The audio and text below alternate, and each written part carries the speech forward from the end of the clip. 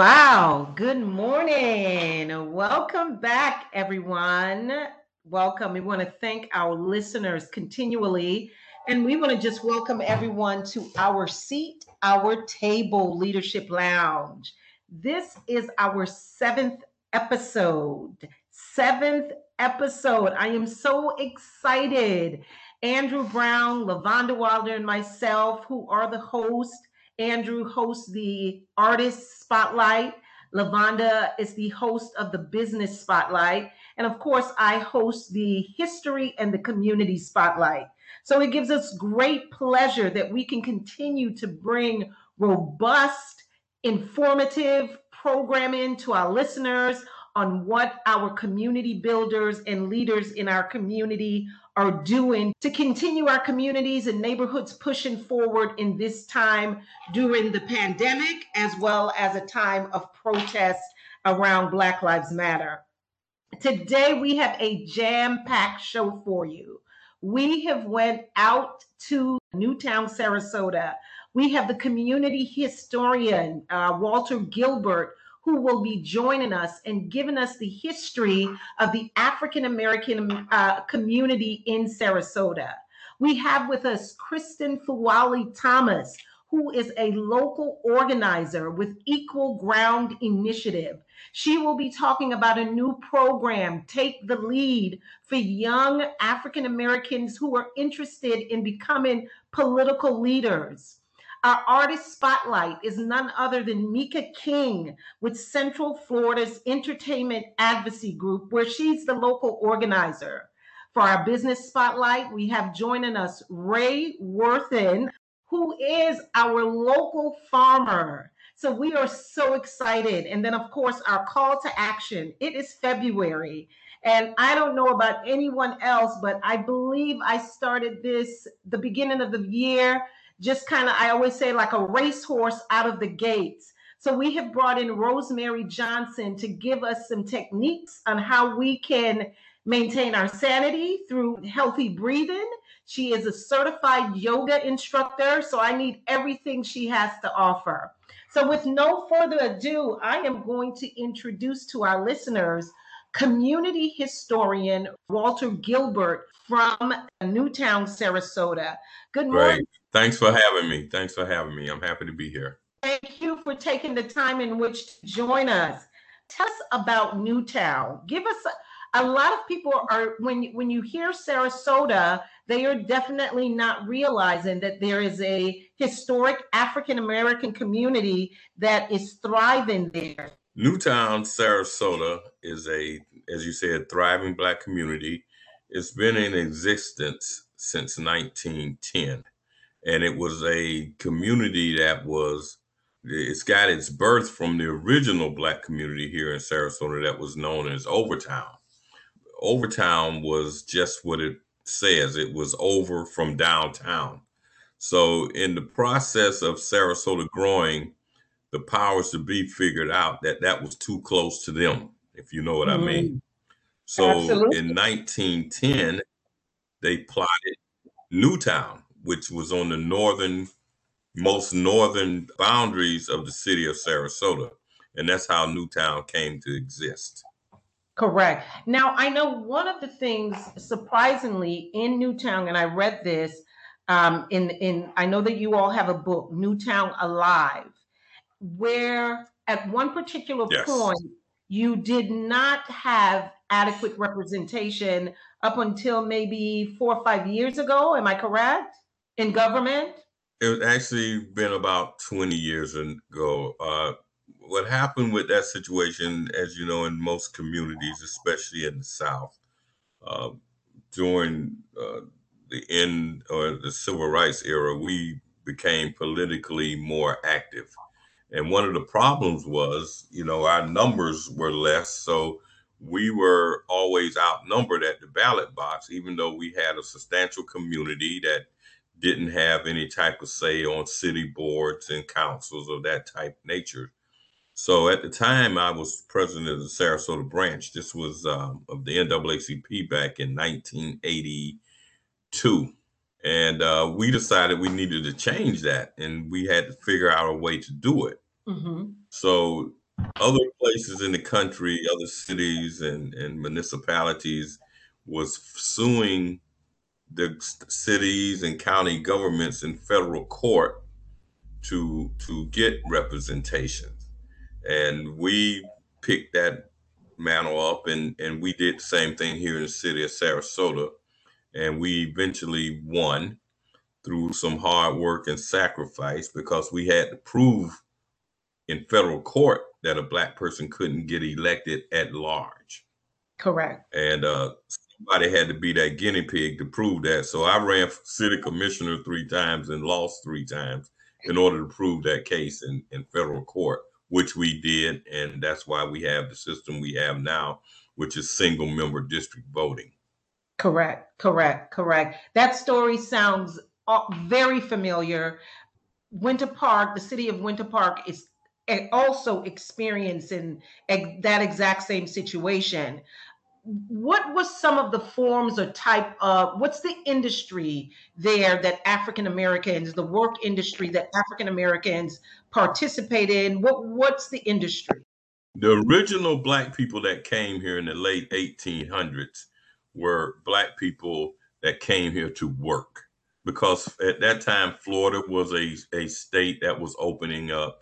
There was industries that black people from South Georgia, South Carolina, Alabama, Mississippi were used to doing during slavery time and Reconstruction, and that was farming and construction and railroad work.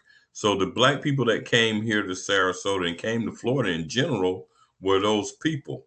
The attraction to Florida was it wasn't South Georgia, it wasn't Alabama, it wasn't Mississippi, and all that went with that. Correct. Even though Florida was still the South, it wasn't those places.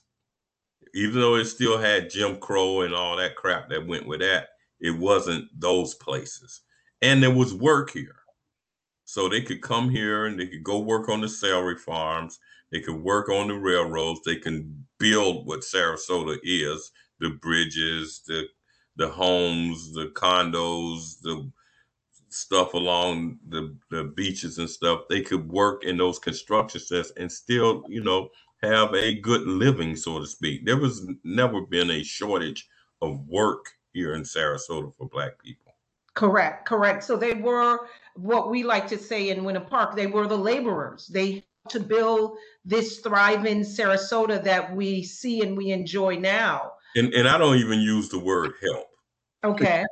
They build it. Builders. Okay. They were the build it. Yeah. They were the domestics. They built it. Correct. Yeah, makes sense. So I have also read, I've been keeping up. I know that you do the tours. You do the tours of historic Newtown. Tell us a bit about that, Mr. Gilbert. Well, part of what, and you mentioned Newtown Alive, part of what we do with that is, we know that our history is not shared or taught as well and as much as it should be to an entire community. Even in our own community, a lot of our history is not known.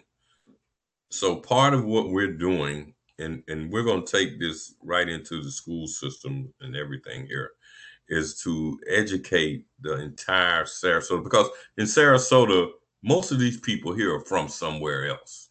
Correct. If you find a person that was born in Sarasota, they're probably black. Okay. So, with that being said, a lot of people want to know what happened here, why the city looks like it does, why we live where we live. Where we live has a history, and that's being shared on these trolley tours with anybody and everybody that wants to learn. Okay, wonderful. Now, I also see where you have the Sarasota African American Museum that will be opening. Tell us a bit about that and some of the upcoming exhibitions that's going to be happening there. As we know, with the museum that was built in Washington, D.C., the African American History Museum that was built in D.C., I don't know if anybody's had an opportunity to go there. If you do, go there and be ready take some tissue with you now, and you maybe need to take a couple days because Right. it's so moving, so stirring, so educating. It's everything that you could want to know about yourself and your people. Okay. That has caught fire, and there's museums like that are pretty similar to that or on that scale popping up all over the country.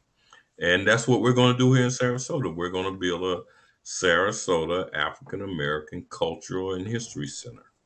And we're not talking about some old house that some black person used to live in and Mhm. stick some old furniture in it and say, hey, this is our museum. No, we're building a museum and cultural center. Nice. And we want to have that as a tourist center, just like all these other museums around here in our city, and be able to attract that type of visitation and those type of programs. One of the Excellent. things we're doing right now, if I can get a little shameless plug in, Absolutely. to point at what we're trying to bring to that center. We have on display at our community center here on loan from the Negro Baseball League Hall of Fame from Kansas City, Missouri, a exhibit of Buck O'Neil. Buck Wow. O'Neil was the first black coach in Major League Baseball. He was a famous Negro League baseball player with the Kansas City Monarchs and Hmm. established this museum. And you Nice. know what the icing on the cake with Mr. O'Neil is? Please tell. He's from Sarasota, Florida. Soda. Wow. Wow. What an honor. Yeah, What an honor. yeah, What talk about community pride. yes. So if anybody gets a chance, come on down. He's going to be with us a month. He's at the R.L. Taylor Community Center, and the history and everything that's in this exhibit, well, it's overwhelming. I was fortunate enough to meet Mr. O'Neil as a 12-year-old boy. I came home one day. He was sitting at the dining room table talking to my dad. Him and my dad. My dad was not the type of guy talked and laughed around with men. So when I saw him at the table with this guy, I was like, "Who is this guy?" And when he left, he said, "That's Buck." I said, "Buck who?" He said, "Buck O'Neil." "Who's Buck O'Neil?" "Baseball player." I said, "You talking about like Willie Mays or somebody like that?" He said, "No, before him." So that made me try to find out everything Buck after that. So yes. Yes. Well, thank you so much for being with us and sharing that information. You heard it here, our seat, our table. Walter Gilbert, community historian with Sarasota Newtown Community. You can learn more information by visiting the saacc.com, or you can follow them on Facebook. That's Sarasota African American Cultural Coalition. The exhibition, the Buck O'Neil Right on Time exhibition, it will be open beginning in February. Again, which we are in February, but if you go to their Facebook page, you will find out more information. Mr. Gilbert, we want to thank you so much for taking your time and visiting our seat, our table. And we look forward to learning more about Sarasota and the African American community there. Thank you so much. And when you guys come to Sarasota, call me. Absolutely. We'll take that tour. We will take the tour. Thank you. Thank you.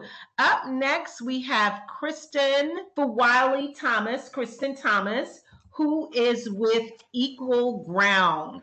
Equal Ground is a local political organizing group here in Central Florida, and they have started a new initiative, Take the Lead. And so we wanted to find out more information on how residents, people who are interested in making a difference in government, how they can join. Good morning, Kristen.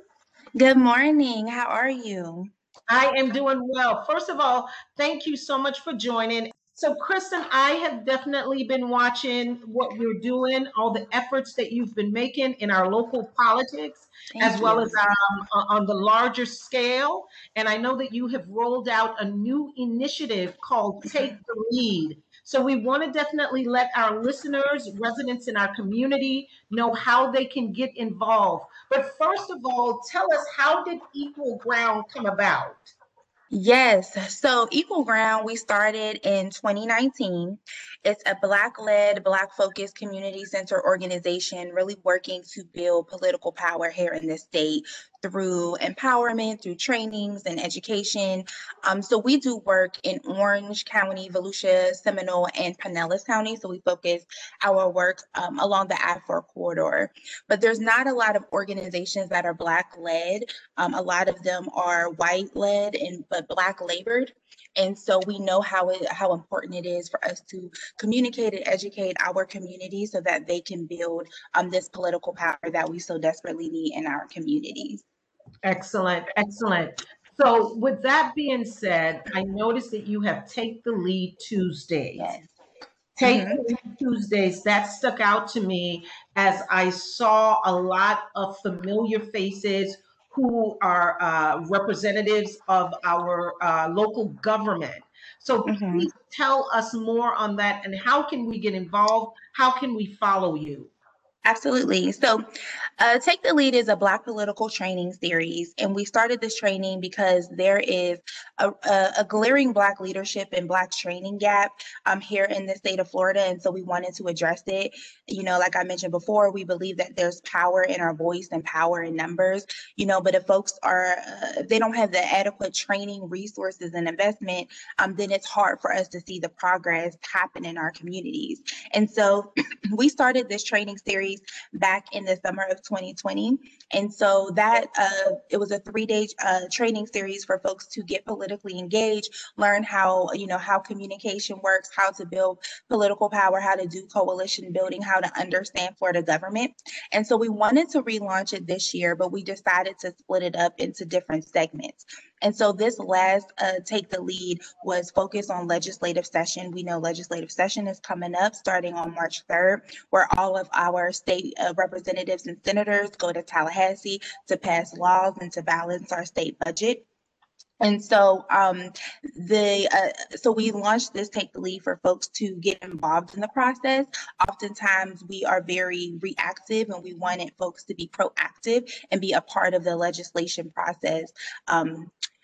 During this session. And so attendees had a chance to, learn basically a crash course on legislative session. So what is session? Who are the key players? How are bills passed?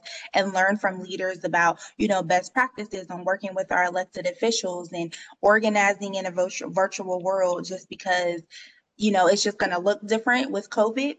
Correct. And then we also had a chance to learn, about important bills that are coming up for folks to get involved. And then at the end of this 2-day training, we tasked, attendees to take action by following legislation that's important to them, calling their elected officials, sending emails, and really, just taking ownership of the fact that we play a very important role in the legislative process. So attendees who participated in this 2-day training received an email that provides them with a toolkit. So they, email templates, phone call templates, and just provided them with a lot of resources for them to be able to start this process. Because a lot of people, they're just getting involved in politics or in this legislative process for the first time. Wow. And then what you refer to as Take the Lead Tuesdays, first for those who weren't able to, participate in that particular Take the Lead session, we are going to really just interview a Black leader and just learn more about their story. So it's just another opportunity for folks to just get involved in their Black leadership skills, if you will, and just learn from people who are doing just amazing things in this political space. And so that takes place every Tuesday around noon. And then for people who are interested in getting involved, you are more than welcome to sign up for our newsletter, where we'll be providing weekly updates during legislative session about important bills that are coming up. Okay. A couple questions, Kristen. Sure. You said it takes place on Tuesday. Take the Lead. Where does it take place? On Facebook, Instagram? Yes, so it will be placed on it's pre-recorded, and then we upload it around lunchtime on Tuesdays on Facebook and Instagram. Okay, and that's uploaded on Take the Lead or Equal Ground? Yes, no, on Equal Grounds page. So Take the Lead is just one of our program series, but it will be uploaded on our Instagram and Facebook page, Equal Grounds Facebook and Instagram page. Excellent.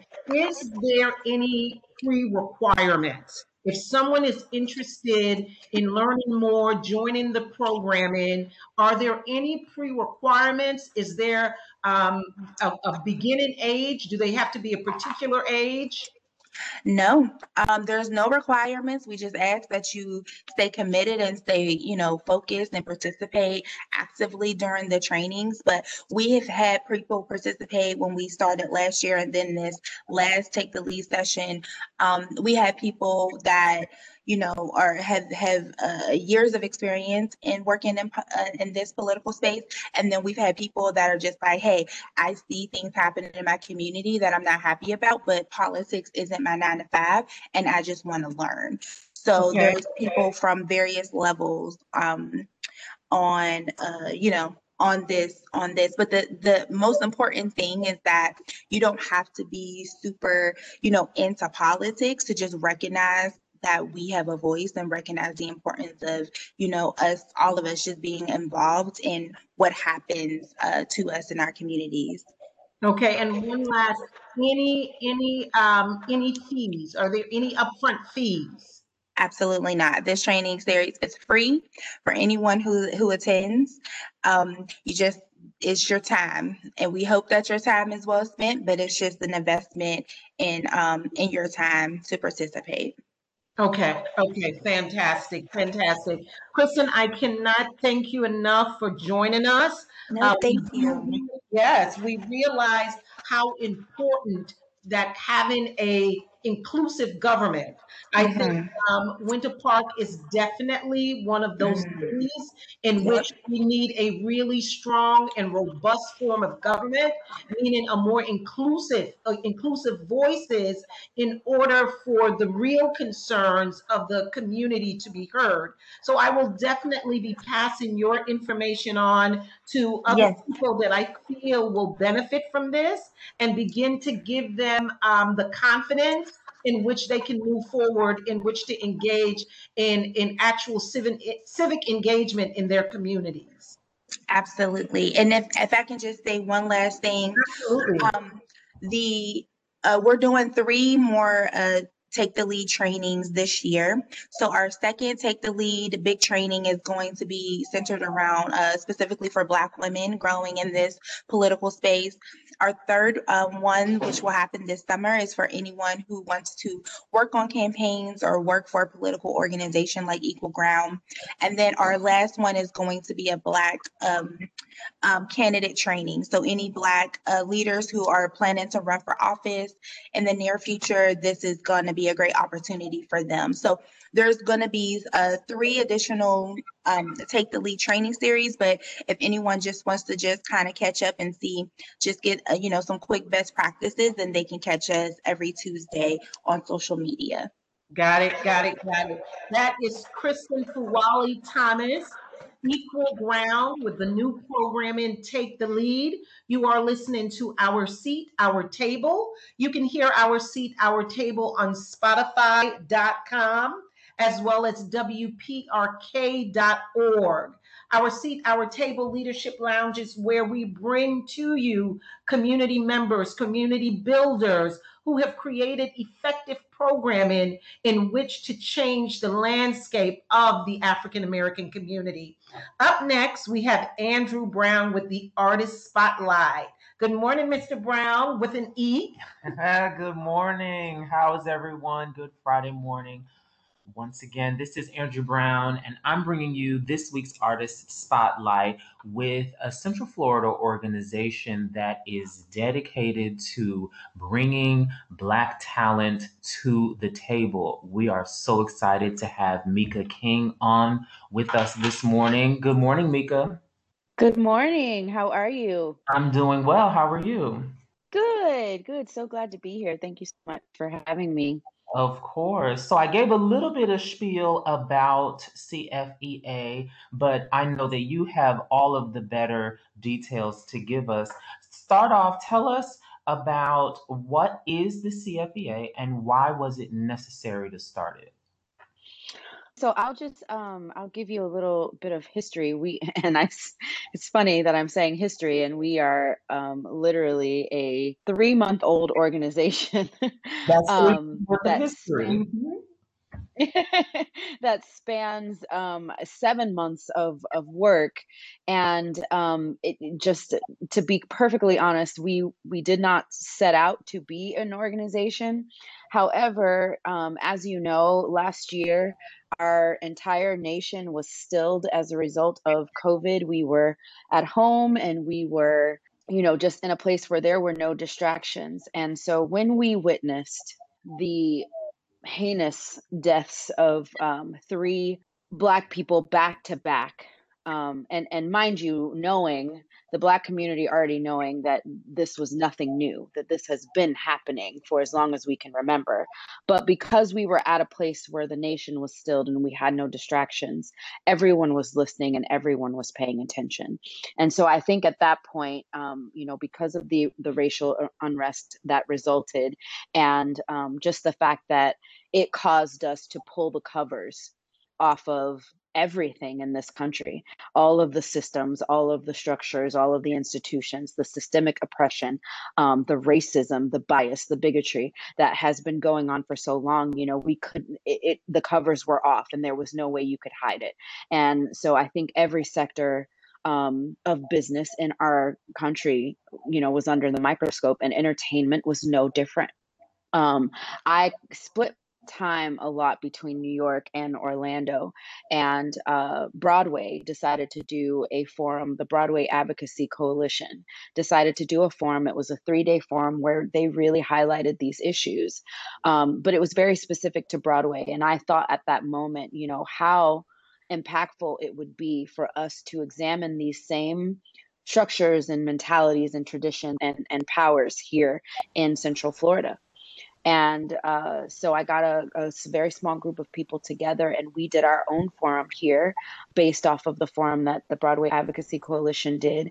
And it was so powerful. We spent the first day was for Black industry professionals only, and we gathered to share our stories, to support and encourage one another, and to also strategize about how we want to bring change to this community. And the second day, we were able to bring allies in, and we shared our stories with them. We got vulnerable. We let them know these are the things that are going on. Some of you are culprits, and these are just some of the things that some of you need to know. And the third day, we focused on education, the barriers of entry, the obstacles that we face, and the systems that are in place that support those obstacles. Education being a huge one, and then we presented the community with points of action, tangible action steps that theaters and entertainment companies and arts institutions can take to make this better. So by the time we got to the third day of the forum, I already had an inbox full of people requesting meetings. And we knew that, just because the forum was concluding, that it didn't mean that the work was done. So since then, we've been steadily building, having the difficult conversations, making the difficult demands, doing the difficult evaluations, and pressing for the change that needs to happen. So in November, we became an official organization because I knew that I could not carry this load of work on my own. And so we got a group of people together, a larger group of people who were committed to the work as well. And so we've all been, little by little. There's a lot to be done. There's so much to be done, but little by little, in our different sectors, we are chipping away at, this age-old problem.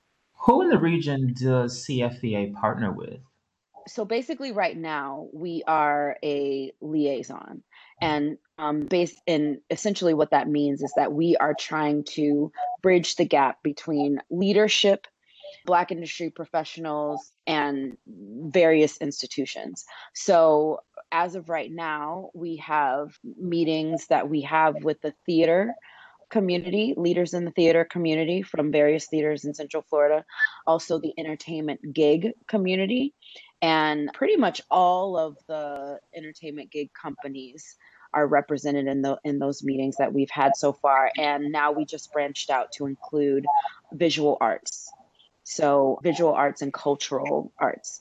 And so we're having meetings with leaders in those sectors as well. Talk about the CFEA Black Book and how that is important to achieving your and the organization's mission. So, like I said, our main focus is dismantling these systems that perpetuate this problem of having an industry that is not wholly diverse or representative of the demographics in our area, and that is not equitable in the way that we see our representation. So we feel that the best way to dismantle that and the way to tackle that is through leadership. You know, if you have people who look like us, who are in the seats of decision, who are the ones who are, making the decisions, you start to see change. And that's something that is really missing from the arts and entertainment industry. A lot of the decision makers are not people of color. So, in order to foster more leadership opportunities and better leadership decisions, we decided to create the CFEA Black Book. And it is still under construction. We're still building it right now. But what the Black Book will be essentially is a resource. Because a lot of times what we hear in this industry is, well, we didn't know anyone and we didn't know anyone was there. And so we feel like this will give us the opportunity to present all of the leadership and the talent in this community that are Black industry professionals, and it'll be right there at their fingertips. And no one will ever have the excuse that, oh, I just didn't know, because here they are, at the click of, your mouse, available for you to do your research and find out who is in the area and what they have to offer. So we're super excited about this resource, and it'll take some time to build it up, but we've already got a lot of excitement about it, and a lot of companies and institutions are already ready to put it to work. And indirectly, they've been putting it to work through, just calling on us directly. Who do you know? And we don't mind that, because, we want people to get intentional about seeking out,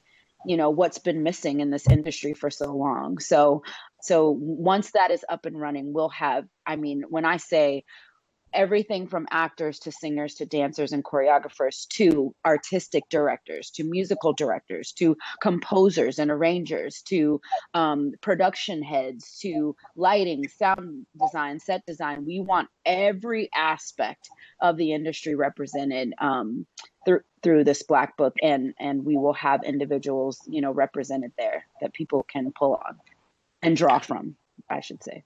This is so awesome. I know the fashion industry has a 15% pledge where they can get businesses and brands to sign on to get at least 15% of their shelf space for retailers or their inventory to be from Black owned businesses.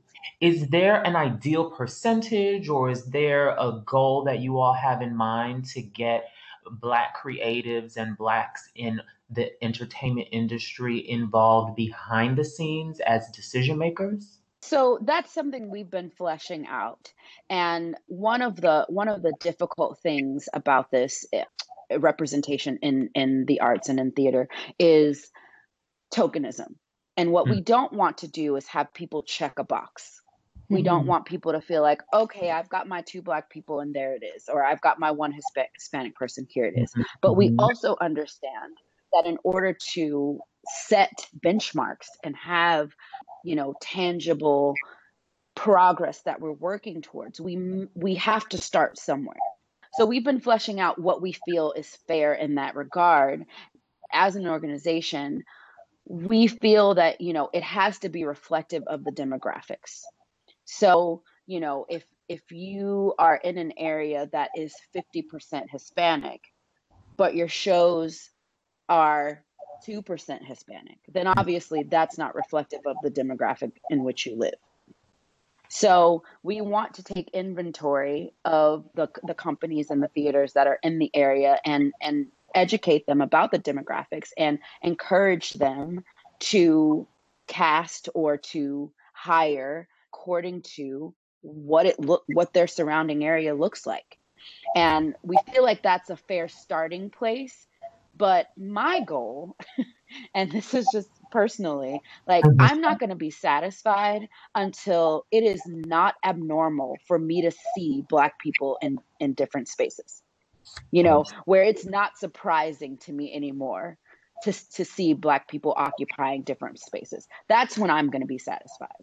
And, you know, of course, we have a long way to go to get to that. But, you know, when I'm not shocked to see 3 Black people on a stage, or when I'm not shocked to see that a theater has a Black artistic director, you know, when it becomes normalized that we occupy these spaces because we have the intelligence, the talent, the wherewithal, the education to do so.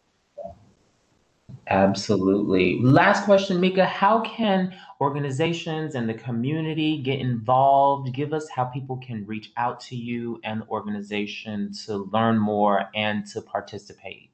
Perfect. Thank you so much. We have a Facebook group right now that we really want to grow. That's the way that we want to grow our community. So you can connect with us on Facebook. If you search the Central Florida Entertainment Advocacy, you will find our page. And you know, we have some questions just to make sure that, you know, it is a space where people are joining who are allies or who are Black industry professionals and people of color who are interested in moving towards progression and change. So that Facebook group is there. We also have a website, which is cfeanow.org. That's cfeanow.org. And we have a ton of resources available on our website and ways that you can connect with us on our website. We have a mailing list as well. If you join our mailing list, you will be privy to all of the information that we have coming out when we send out mailers and newsletters.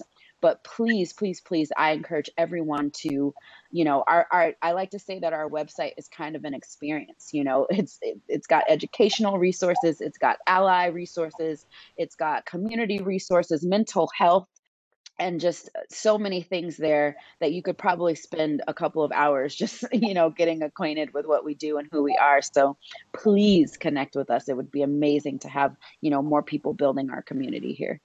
Absolutely. I just joined right now. Hopefully you see my invite and accept me in. And I hope Yes.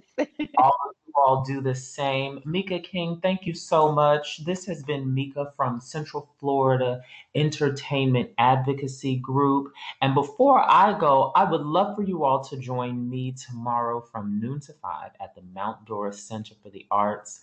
I'm closing out Black History Month along with my partner by giving a lecture on African Americans in the fashion industry and throughout fashion history, celebrating the coloring book that we put out, celebrating our cultural influence on the industry. So I hope to see you all there.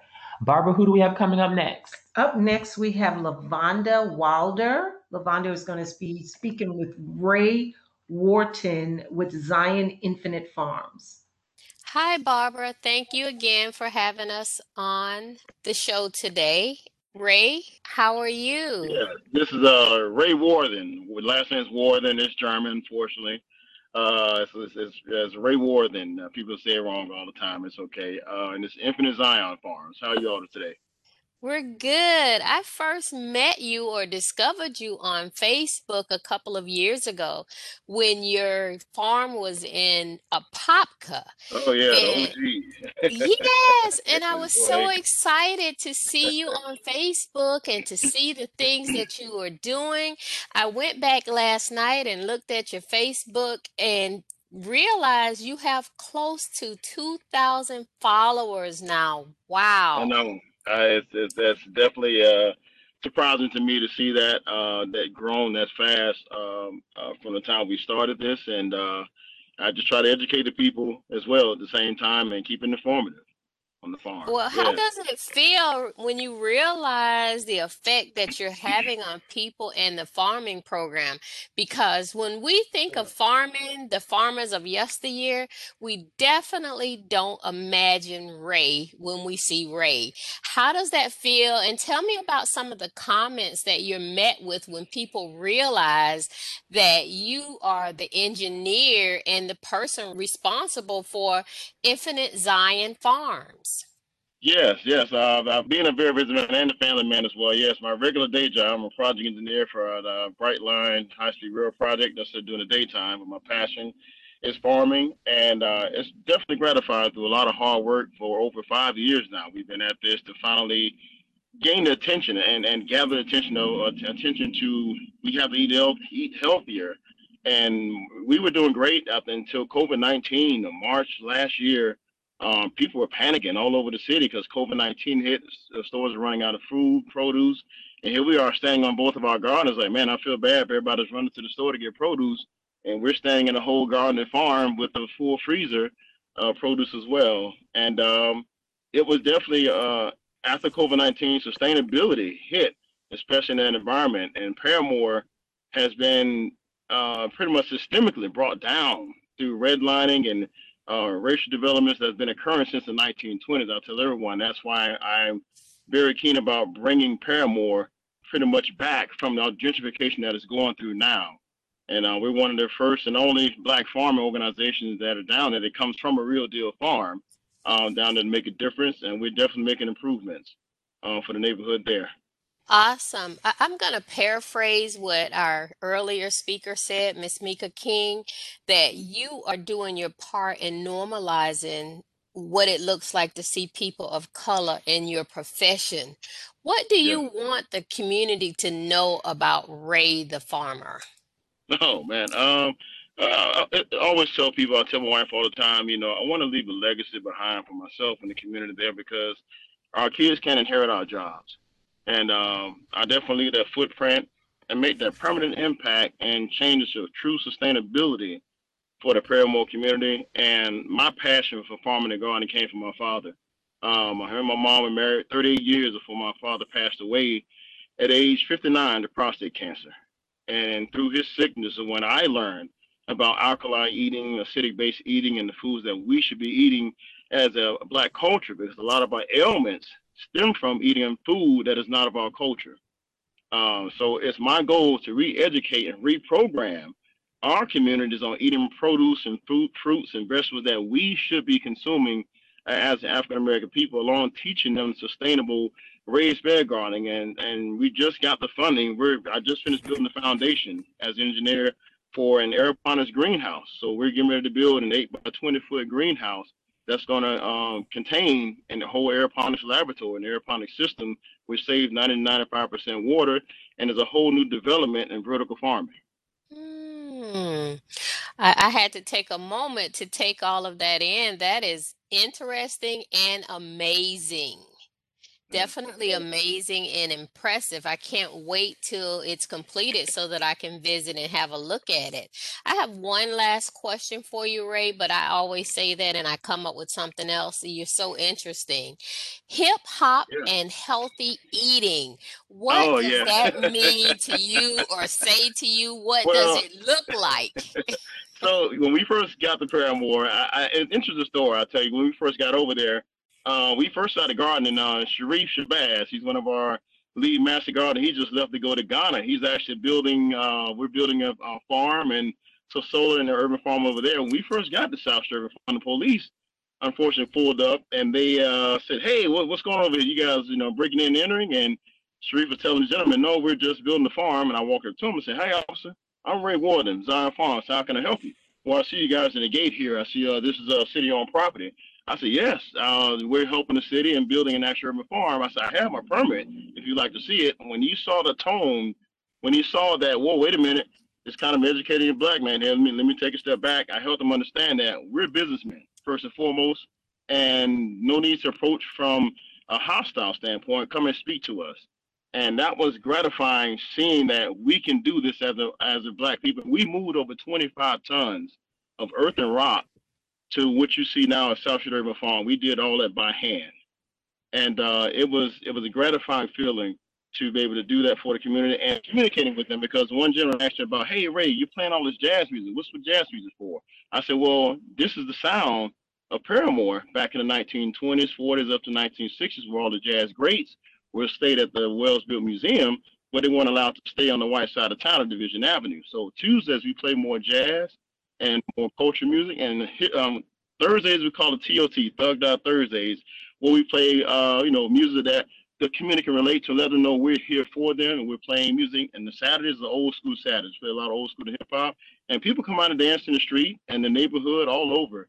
And it just brings unity. And the whole community slows down the music, because plants also love the music and the people love the music as well. Awesome. You have definitely found a way to put a new twist on farming, reaching generations. From if you get the parents there and you entertain the kids, then you have a successful community. Thank you so much, Ray, for introducing us to Infinite Zion Farms, the farmer, the farm, the initiatives for future generations to come. Can you give us your contact information, and then we'll let you go and enjoy some of this beautiful vitamin D that's available? Oh, yeah, they're soaking a lot of vitamin D today for sure. Yes, our website is www.infinitezionfarms.org. You can also reach us on Facebook, and we have a Facebook volunteer page, Zion Farms Volunteers. And we're even on Amazon Smile as a nonprofit organization. You can reach us out there. And I want to let the community and the people know we started a community-supported agriculture program where we're giving out $5 bags, produce bags, and we just received sponsoring from Orlando Health and Advent Health to help push this initiative forward and expanding out our programs to help bring more sustainability in classes. We'll be teaching the future about aeroponics to the community and anyone is interested in our CSA program. And you can reach us at 404-969-5351. I'm Ray Warden. I'm the founder of Zion, and I thank you all for having me as well. Thank you so much, Ray, for sharing all of these golden nuggets with us. And we can't wait to visit the farm and see what else you have going by the time we see you again. Have an amazing, amazing day. Thank you all. Thank you all as well. Appreciate your time. Bye-bye. Wow. Thank you so much, LaVonda. Wow. That was excellent. What a great lineup, but we are not finished yet. We have our call to action. I cannot say enough about Rosemary Johnson, a newlywed certified yoga instructor. I find myself kind of feeling burnt out and looking for new ways in which to energize. And I know that we are going into March Madness, and what better time? We spoke with Ray just a few minutes ago, the importance of eating healthy, having access to healthy gardening, fresh vegetables and fruits available to you in your community. So paired with that, now we're going to bring on Rosemary that can also give us some tips on wellness that can take us through March Madness. Rosemary, good morning and welcome to our Seat Our Table. Good morning. Thank you for having me. Thank you for being here. So, Miss Rosemary, as a yoga instructor, we are very busy people. We have been through a lot. 2020 was a lot for us, whether it's the pandemic, whether it's the protests. Our lives were changed, and they have been changed. I don't see us going back. We're doing things differently in our business. A lot of virtual programming, which can also be stressful as well. So we want you to give us some tips on how we can maintain our wholeness, our wellness as we approach March Madness. Yes. So being that I am a yoga instructor, one of the first things that I always suggest is yoga, because you do not have to be flexible or super athletic to get into yoga. there are many different ways that you can practice yoga. You can slowly get into it by just taking 5 minutes a day and slowly stretching, listening to your body. Don't push yourself too hard, but slowly just doing easy stretches and then building up, adding a few minutes each day or even every week, adding a few more minutes to a yoga sequence that you enjoy, that you found online, or that you've learned from a yoga class or a one-on-one training. Another really good thing that we can do to stay active, I really like to encourage people to let their inner kid out. Mm. I agree. My inner kid is always ready to come out and play. Yes, so you can let your inner child out by just going outside and playing. You can run, you can jump rope, playing with if you have children in your family that you could play with, playing with them, or playing with other big kids like ourselves. So, one thing that my husband and I like to do, we will go outside and play sometimes. So, Mm. whatever basketballs or um, racket balls that we have and paddles that we could play with, we'll just go outside and have fun with it. We end up chasing the ball more than anything. So that's always a fun way to just stay active.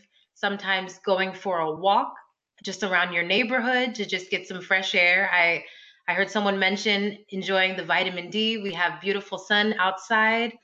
So just getting outside and moving your body a little bit with whatever feels best for you. For some, it may be yoga. Some Mhm. people may prefer going for a walk or dancing. Definitely dancing for me. Yeah. What about for those like myself, Andrew? A lot of times we are in the office or working in our home office. What type of exercise or breathing techniques can you share with us when we're starting to feel? And a lot of us are now isolated. We're working by ourselves as opposed to working, at the office where we were engaging with people. What tips can you share with us to get us through those rough patches during the day? So deep breathing is something that is so important. And I know that a lot of times we feel like we're breathing deeply, but we aren't. We're taking short, shallow breaths a lot of the times. So making up in your mind, I'm going to set some time aside to just do some deep breathing, put on some relaxing music, and just take some deep breaths. So a good way to get into mindful breathing is to begin with like 4-part breathing. So you'll take for 4 seconds, breathing in, holding it for 4 seconds, and then exhaling for 4 seconds. So that's a good way to just get some deep breaths into your lungs, refreshing your mind.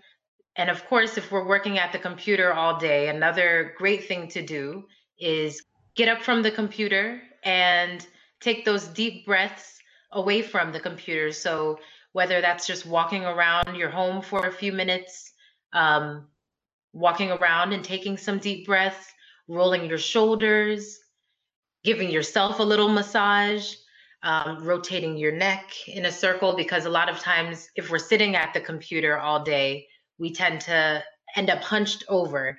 So straightening out your back, lengthening your spine, rolling those shoulders back, and taking deep breaths as we're doing all of that. Mm. As you're speaking, Andrew and I are actually doing those actions. You would be extremely proud of both of us.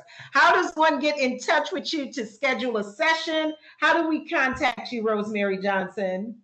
On Facebook, you can find me under Rosemary Johnson, and I'm on Instagram under Simply Rosemary or Rosemary the Yogi, YOGI.